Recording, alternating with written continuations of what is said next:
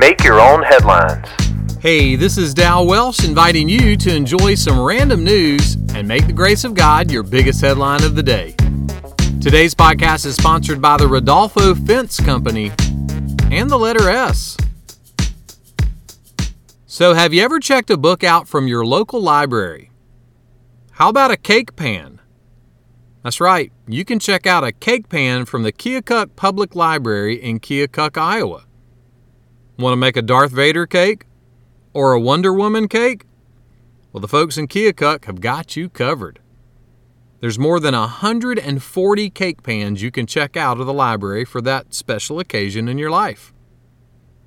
They do ask that you return the cake pans clean and that you don't leave them in the overnight drop box. Speaking of Wonder Woman cake, if Wonder Woman was walking aimlessly around the library without checking out a book or a cake pan, would you call her Wander Woman? Wonder Woman!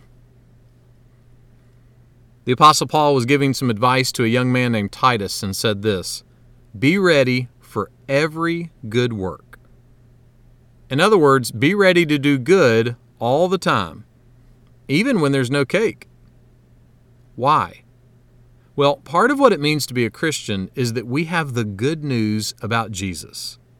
And good news is not designed to just sit on a shelf at the library. Someone put it this way: doing good to others isn't icing on the cake of Christianity, it's an essential ingredient. So, go check out a cake pan from the library and bake up a present for someone.